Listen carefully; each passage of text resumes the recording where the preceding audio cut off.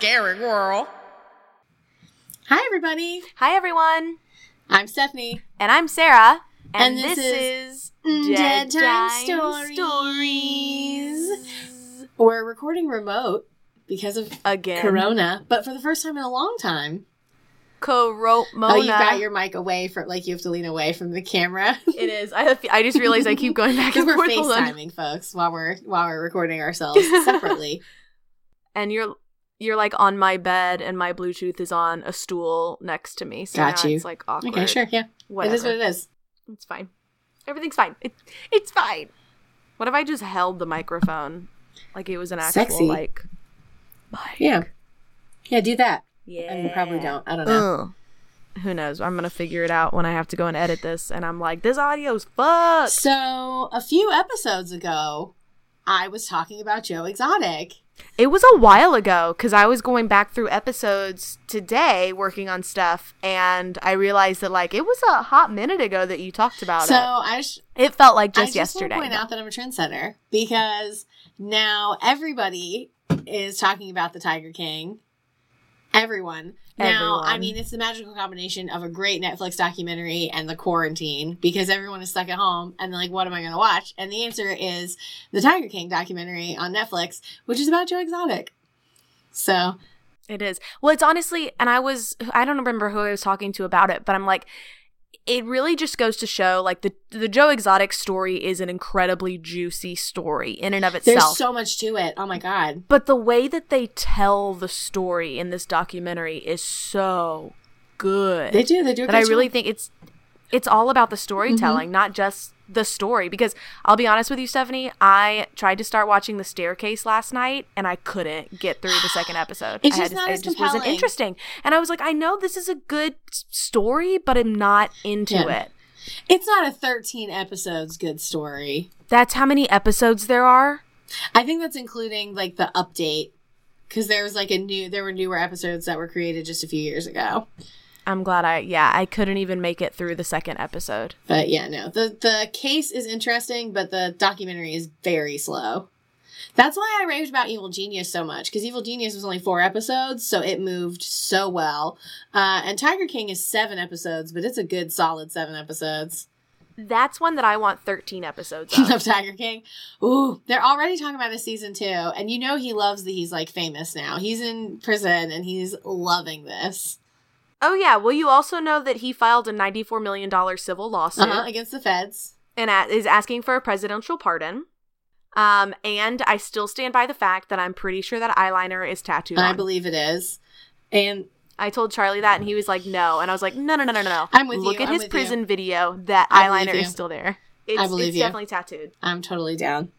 So, yeah. So I'm super excited to know that the world is down with Joe Exotic. We're on your level. You know? And now we know that story. It's good to be recognized, you know? So I see you and I hear you now. So yeah, that's all I wanted to say about it. How are you doing in this quarantine time? Well, I was going to say I watched another docuseries last night. I watched the whole thing, and it was a 4-episode docuseries, and it's on Netflix, and it's called The Pharmacist. And if you get a chance to watch it, give it a shot. It is not funny. It is not. It's real sad, but it's real good. No, I'm laughing because I was just thinking to myself, somebody was just telling me about The Pharmacist. Who was it? And I think it was you 5 minutes ago before we started recording. When I was like, I'm going to talk about this on the show. Me and Val were watching Grace and Frankie, and I was just asking, I was like, who do you think you are on the show? Like, who do you relate to the most? Yeah, who is Val? Right? And then Val's Joan Margaret. Joan Margaret. Well, no, I was asking Val if they were Saul. I was like, because I'm definitely like the Frankie to Sarah's Grace. Like, that's definitely us. I could definitely 100%. see that being us. But that's what we said when we started this podcast. But if we stayed friends and Saul's already gay, but you're gay for me, Frankie. I love that. But yeah, if you get a chance, The Pharmacist is really, really good. Another just like really well told story. It talks about this family who lost their son in a drug deal to a degree gone wrong in New Orleans, and the police weren't really doing anything. And so this this man gets on the hunt to find his son's killer. And then it spirals into the opioid epidemic that's going on in New Orleans. So, dang. Yeah. It's like Evil Genius. It starts out as one story and evolves into a different one altogether. And it's only 4 episodes, like hour-long episodes each, and definitely worth the watch. Yeah. But otherwise, I'm doing okay during Corona. Yeah, that's something else. It's been a thing. You know, I'm working. Yeah. God, I can't believe you still have to go to the office. I'm working my day job, and it's almost business as usual, really, on my end. God. Which is weird. But our delivery people are no longer going into people's homes. They are, from my understanding, like just dropping stuff off, like UPS style. So hopefully there's limited human interaction. And I'm trying to wipe things down a lot and wear some gloves and mind my business. And I'm just trying to focus more on, I really want to do some more content creation. I've been, like some of my artist friends, doing some live streams on Facebook, but instead of, like, singing, I've mostly just been doing, like, Bujo stuff. But I'd love to do a little singing sesh. But it's been cool to play in my blackout bullet journal from Archer and Olive. Which, it has black pages, so I'm using all sorts of, like, gel pens. And today I did this really cute, like, citrus page where I did these little, like, there's like an orange slice, a little grapefruit slice, and this little lemon and lime, right? And I'm like, she fresh. Aw, it looks like summer's coming. Right? And I'll be inside. I wish. So oof, girl. We go. I hope you're listening to a lot of podcasts, y'all. Yeah, I hope you guys are getting caught up on us. You know, we're coming up on that big old triple episode digit 100. Number. 100, baby. That's going to be on April 12th, you guys. And we do have something exciting planned. And we're going to make bigger announcements next week. Not because we don't know what we're doing, but because we just need to confirm some guests. But we'll have... You mean the 16th? The 12th is when we're trying to record it. The 12th is when we're going to record it. The fuck K. No, way we're to trying give to out all 12th, of our but secrets. we haven't confirmed that yet. But we are going to release it on the 16th. That is confirmed. That's official. And we'll have some exciting stuff to announce and things coming out and happening at that time. So get ready for it. Yeah, mark your calendars. We might be quarantined, but this podcast sure as hell ain't. Right? That's not going to stop us from recording this 3-star content that you rely on. 3-star content. And I'm saying that with all assuredness because I have a feeling that we're going to have some mic issues and remote problems, so. But you know what? We're going to... Corona coming at you. Yeah. Yep. I saw you try to make one and then you were like, nah. That's literally exactly what happened. It was all She's over like, my I'm going to face. make it never mind. I was like, I'm going to do this. No, I don't have anything. Just kidding. No, never mind. No. This is why we have to do a live show when we're out of quarantine, so you guys can see our ridiculous faces. That's always how I clarify that when we met, it was because I cast Sarah in a show, and I cast her because I was like, the girl gives face. She gives such good face. I love every face that she makes. I want to cast her and have her make all of those faces because she's so good at them. Oh my god, thank you. Thank you. And, you guys are missing it right now. I was like, and now here we are doing a strictly audio-only device or whatever. It just always makes me think of that episode of Magic Tavern where he's like, this isn't video! Oh my god, I love this whole time? Right? They're always like, what? I love when they're like just learning things about the podcast. Yes. And you're like, okay, sure. And we're 3 seasons into it. I love it so much. Oh, such a good show. Such a good the show. Best. Speaking of good shows. That's what I was going to say. Hey, Sarah. Stephanie. Y'all ready to talk about some ghosts? I'm sure oh my god, wait, hold on, sidetrack. I'll take those and no, you're not ready. It's still going off this. I started following Leslie Jordan on Instagram. Oh, good. And if you are not, it's the best. I have people sending me things of him all the time now, like him doing things in the quarantine. He is killing me. He's so, what was it? There was one where it was like me messaging my friend, my y'all couple friends who are in quarantine. And to be like, what are y'all doing? Screwing? Yes. So, anyways, dedicated to Leslie Jordan and his funny ass little self. Go follow him on Instagram if you don't already. So I'm going to talk about John Emil List. So, I mean, content warning. I want to get better about content warnings. That's the thing that I'm leaning into. This entire podcast should just start with, hi, I'm Sarah. Hi, I'm Stephanie. And this is a content warning. On CJ's podcast, which is the Gay Agenda, at the beginning of every episode, it's like, content warning. This episode contains blah, blah, blah, blah, blah. But, I mean, we don't have to do it at the beginning of every episode. But I think at the beginning of a story, you're like, all right, here's what's up. But yeah, this dude killed a lot of people, and including children. So we're going to put that right there. So I'm going to talk about John Emil List, who was an American mass murderer and a longtime fugitive. So he initially committed his crimes, and then he disappeared for many, many years before he was ever found and, dealt with. Dealt with? Yes. All right. So he was born in Bay City, Michigan. List was the only child of German-American parents, John Frederick List and Alma Barbara Florence List. Like his father, he was a devout Lutheran and a Sunday school teacher. In 1943... Oh, girl. I know, right? Was he a pillar of society? The Lord had him do all kinds of things.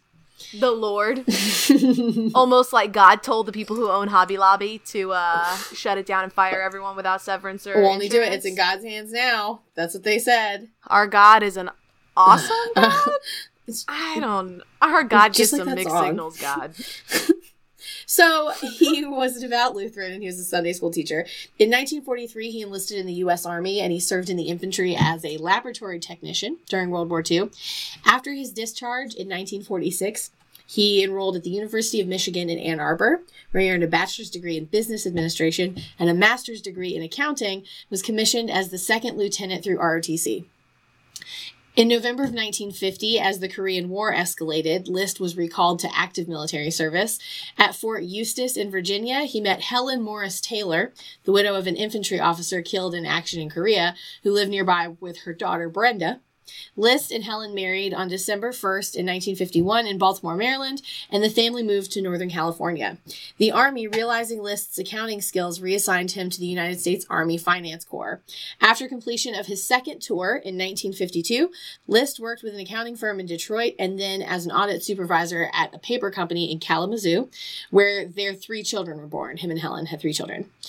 In 1959, List had risen to the general supervisor of the company's accounting department, but Helen, an alcoholic, had become increasingly unstable. In 1960, Brenda married the general supervisor of the company's accounting department. Brenda got married and she left the house, and List moved with the remainder of his family to Rochester, New York to take a job with Xerox, very famous, copy machine company, where he eventually became the director of accounting services. In 1960... Go ahead. He's still married to his alcoholic wife? To Helen, yes. In 1965, he accepted a position as the vice president and comptroller at a bank in Jersey City, New Jersey, and he moved with his wife, children, and mother into Breeze Knoll, which is a 19-room Victorian mansion at 431 Hillside Avenue in Westfield. Okay? And has he killed anyone at this point? Is that his hobby on the side? No.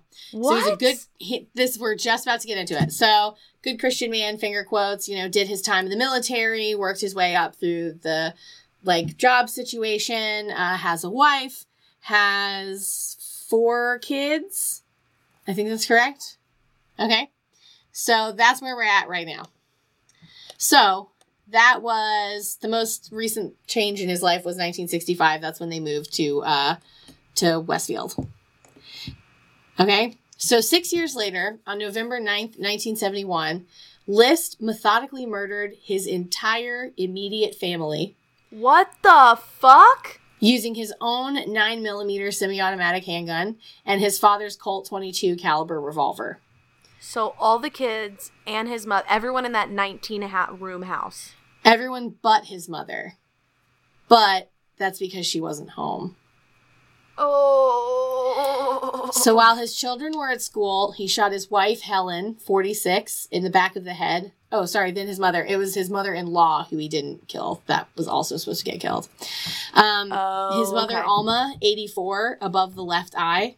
His daughter, Patricia, 16. His younger son, Frederick, 13, arrived home from school, and he shot each of them in the back of the head. after making himself lunch, List drove to his bank to close both his and his mother's bank accounts, then to Westfield High School to watch his elder son, John Jr., 15, play in a soccer game. What the actual fuck? After driving John Jr. home, List shot him repeatedly because, as misfire evidence later showed, his son attempted to defend himself. Oh. List placed the bodies of his wife and his children on sleeping bags in the mansion's ballroom. He left his mother's body in her apartment in the attic. In a 5-page letter to his pastor found on the desk in his study, he wrote that he saw too much evil in the world and he had killed his family to save their souls. He then cleaned the various crime scenes, carefully cut his own picture out of every family photo in the house. Oh, that's just heartless. He tuned a radio to a religious station and then he left. The murders were not discovered until December 7th. And the murders happened on November 9th. So almost a month later, due in part to the family's reclusiveness and refusal to socialize, in part to the notes sent by the List to the children's schools and part-time jobs, stating that the children would be visiting their maternal grandmother in North Carolina for a few weeks due to illness. So he sent that note out? Yes, to the schools. Saying they'll be that they wouldn't be in school, yeah. Helen's mother was in fact ill and had canceled a visit to Westfield because of it. Had she made the trip, List later said she would have been the 6th victim. Holy crap. Okay, so then he took the money and he ran? I believe so, yes. I believe he took the money and then he disappeared. He also stopped milk, mail, and newspaper deliveries. Neighbors noticed that all of the mansion's rooms were illuminated day and night with no apparent activity within them. After all the light bulbs began to burn out one by one, they called the police. Oh my god, that's so creepy. That's Westfield, where no violent crimes had been committed since 1963, so it had been almost a decade since there had been like a violent crime in that town, received national attention as the site of the most notorious felony in New Jersey since the kidnapping and murder of the Lindbergh baby. A nationwide manhunt was launched. Police investigated hundreds of leads without success. All reliable photographs of List had been destroyed. The family car found parked at the JFK airport in New York City, but there was no evidence that he had boarded a flight. Alma's body was flown to Frankenmuth, Michigan, and interred at the St. Lawrence Lutheran Cemetery. Helen and her 3 children were buried at Fairview Cemetery in Westfield. Breeze Knoll, which is the name of the mansion, remained empty until it was destroyed by arson in August of 1972, 9 months after the murders, a crime that remains officially unsolved. The arson, not the murders. Destroyed along... Do you think he went back and burned it down? No idea. No one knows. Yeah. Destroyed along with the home was the ballroom's stained glass skylight, rumored to be a signed Tiffany original worth at least $100,000 at the time, which is the equivalent of over $500,000 today. Holy Jesus. A new house was built on the site 2 years later in 1974. I bet that shit's haunted. I bet it is, that whole area. In 1971, as the FBI discovered, List had traveled by train from New Jersey to Michigan, then Colorado. He settled in Denver in early 1972 and took an accounting job as Robert Bob Clark. I thought he took the name Robert Peter Bob. I was like, what a stupid name. Robert Peter Clark, but he went by Bob. Robert Peter Bob. Robert Peter Bob. You got 3 first names, boy. So it was actually the name of one of his college classmates, although the real Bob Clark later asserted that he had never known John List. From 1979 to 1986, he was a controller at the paper box manufacturer outside Denver. He joined a Lutheran congregation and ran a carpool for shut-in church members.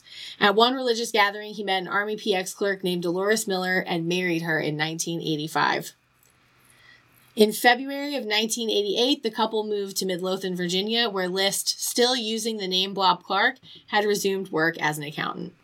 In May of 1989, the 18-year-old crime was recounted on the program America's Most Wanted during its first year on the air. Wow. The report featured an age-progressed clay bust sculpted by a forensic artist named Frank Bender, which turned out to bear a very close resemblance to List's actual appearance. On June 1st, less than 2 weeks after the broadcast, List was arrested at a Richmond accounting firm after a Denver neighbor recognized the description and alerted the authorities. List continued to stand by his alias for several months, even after extradition to Union County, which is in New Jersey, in late 1989, but finally faced with irrefutable evidence, including a fingerprint match from List's military records, and then with evidence found at the crime scene, he confessed to his true identity February 16th, 1990. At trial, List testified that his financial difficulties reached crisis level in 1971 when the Jersey City Bank closed and he lost his job. To avoid sharing the humiliating development with his family, he spent each workday sitting at the Westfield train station reading newspapers until it was time to come home. He skimmed money from his mother's bank accounts to avoid defaulting on his mortgage. A court-appointed psychiatrist testified that List suffered from obsessive-compulsive personality disorder and that he saw only 2 solutions to his situation: accept welfare or kill his family and send their souls to heaven. Welfare was an unacceptable option, he reasoned, because it would expose him and his family to ridicule and violate his authoritarian father's teachings regarding the care and protection of family members. On April 12th... Sure, so it's better to just murder them. Because they'll go to heaven this way rather than live in destitute and know that their father shamed them. That would be a fate worse than death. He didn't consider selling that Tiffany piece that was in his ballroom. Girl. He couldn't sell that house, that mansion. On April 12th, 1990, List was convicted of 5 counts of first-degree murder. At his sentencing hearing, he denied direct responsibility for his actions. Quote, "I feel that because of my mental state at the time, I was unaccountable for what happened. I ask all affected by this for their forgiveness, understanding, and prayer."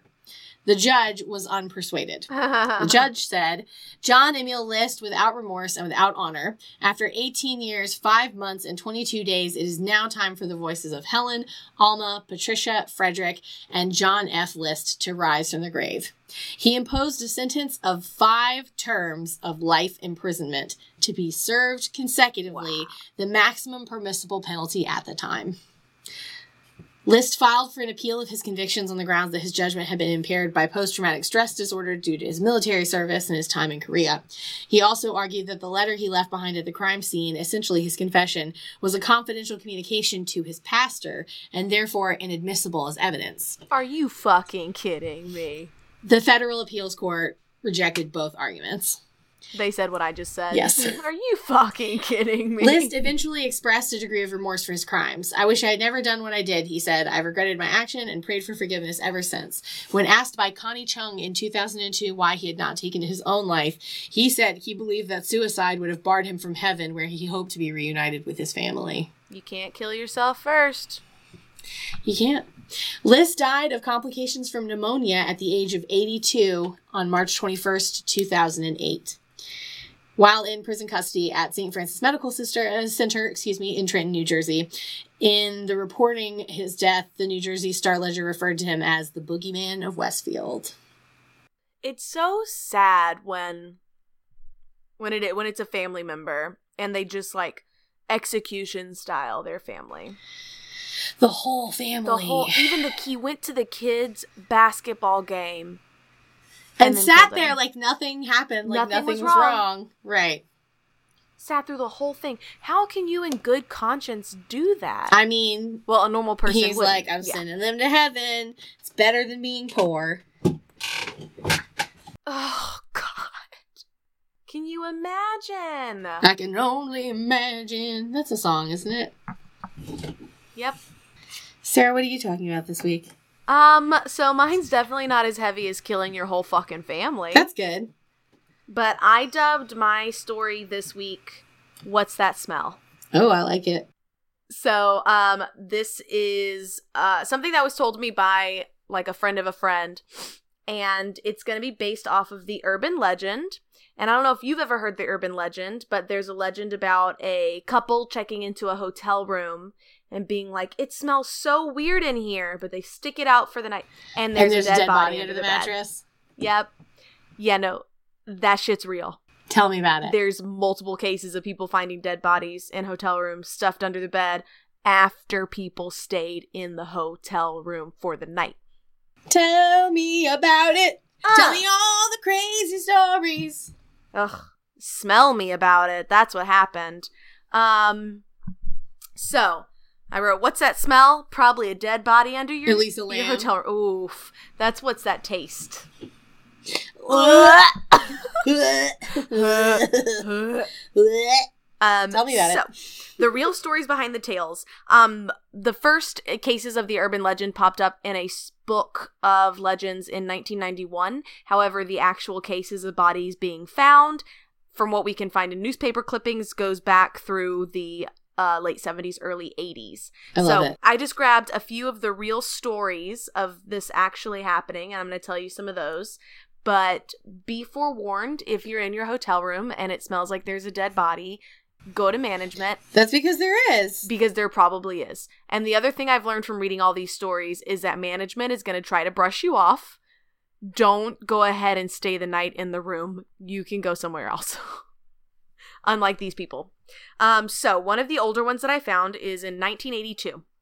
You had 3 men, Richard Kuklinski, Daniel Deppner, and Gary Smith, and they were 3 friends who were into all great names. Oh yeah, totally names of people who are going to be in the stories. But they were 3 friends who ran an auto theft scam until Kuklinski and Deppner decided that 3's a company and 2 is better. I don't know. So they decided to kill Smith. I guess he was dead weight. I mean, he was after they killed him. I was like, you weren't looking at me to realize whether or not you got my pun. All right, anyways. Kuklinski and Deppner decided to feed Smith a cyanide-laced burger while they were all in a hotel or a motel. And when that was taking too long, Kuklinski just strangled Smith because the poison was taking way too long. He's like, I can't fucking wait for this poison. He's like, why'd we do this? This is the long way. The pair stashed his body under the motel bed and left. His body was found 4 days later after multiple guests who had rented the room complained about the smell. Nice. 1987, in Rosedale, Maryland. A man died from a heroin overdose when one of the 34 balloons of heroin in his stomach burst. 34 people. Just one? 34. Just one of them guess. burst? They must have been really full. Well, I mean, at that point, when one bursts and you're about to die, does it really matter? It only takes one time. The rest of them burst, too, I'm sure, when he died, and all the gases compressed. Anyways, his partner stashed his body under the bed and split, and 3 days later, it was found when the family who rented the room complained about the smell. Oh my God, can you imagine that Yelp review? Oh my gosh. We went to Rosedale, Maryland on a family vacation. However, we were met with traumatizing events. 2 stars. 2 stars. Only giving this 2 stars because we did get a continental breakfast. The continental breakfast was to die for.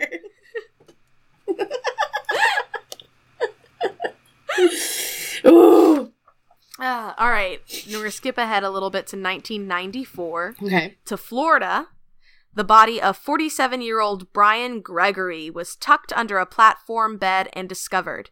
He had been there for almost a week, and although staff noticed the smell, they didn't go in to investigate it until after a couple spent the night in the room and complained. Yep, I love it.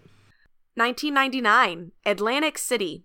Remains of a 64-year-old were found inside the bed frame, once again only discovered after a couple spent the night lying on top of the body and complained about the smell the next morning. I mean, think about it. How else would it get found? The only other person that comes in there is the cleaning lady. When would she really go under the mattress other than changing the sheets? Like, if it's tucked into the middle... She would smell it. Not if it's not smelling yet. If it's... Yeah, but after, 2 days... Right, that's what I'm saying. If it's only been a day... They wouldn't find it that first day. Yeah. And then they're not going to go in there until somebody stays in it again. They're not going to go clean a room that nobody slept in. I don't know. I still feel like I'm just like, it's not... I don't blame the cleaning lady. I blame the murderer, you know? Don't... Oh, yeah. Well, I mean, do you, though? Because this is a genius hiding That's spot. what I'm learning. Apparently, like, if you're going to kill someone, you should stuff their body under Don't worry. That's motel. what's going to happen to you. They'll talk about it on the Netflix documentary. Just kidding. It's going to be me, because Christina's going to take my spot. You're going to stuff me under a motel Christina's going to kill mattress? me, and that's where they're going to find me, is under the hotel mattress. All right. Sorry, Christina, for giving you these ideas. It's got to be May. Before we can leave our houses. That's when we're going to be able to get out of quarantine. It's gonna be May. All right. Fast forward. 2003. A man checked into a hotel in Kansas City and he began complaining about a foul odor in his room. He was told by management that nothing could be done about the smell. So suck it up, you pussy bitch. And that's what they said. They called him a pussy bitch to his face. And he was like, I gotta stay in the room. I'm not a pussy bitch. So he stayed in the room for 3 more nights until he finally could not handle the smell anymore and checked out. At that point was when staff and the cleaning ladies came in, they lifted the bed, and they found a man's body in the advanced stages of decomposition. Gross. My favorite thing, I have one more story, but it's a little different than the ones that I told you. All of these that I liked and I compiled them, it's because the bodies were found after people had already stayed in the room and slept on top of the corpse. There are other cases where the body is found before other people rent the room, where the room isn't rented and people don't go in to clean it, and then people around that room start complaining of the odor. Yeah, so they're like in the room next door and they're like, I don't know what they're doing in that room, but it smells like death. And then the other correlation between all of these is that they all happen at motels, which I think even in hotels, they go in and tidy up and clean things, even if the room hasn't been rented. But in motels, they don't go in to clean up after you if you're there, and they're not going to go in and clean if no one's rented the room. So there's definitely a higher chance of this happening in a motel than a hotel. But the last story I still argue in most places they wouldn't clean a space that no one had been in. I feel like it's a health code thing that they have to at least go in and check. When no one's been in there? I don't know. I don't work in a hotel. I don't know. I don't work in a hotel. If you work in a hotel and you listen, email us and tell us if we're right or wrong. And have you found a dead body? Honey, if they work in a hotel, they're not working right now. Oh. That's one of the industries that's hit real bad. Yeah. So you have plenty of time to listen to our show. Sorry, y'all. Sorry about it. So my last one is the most recent body under a bed in a hotel.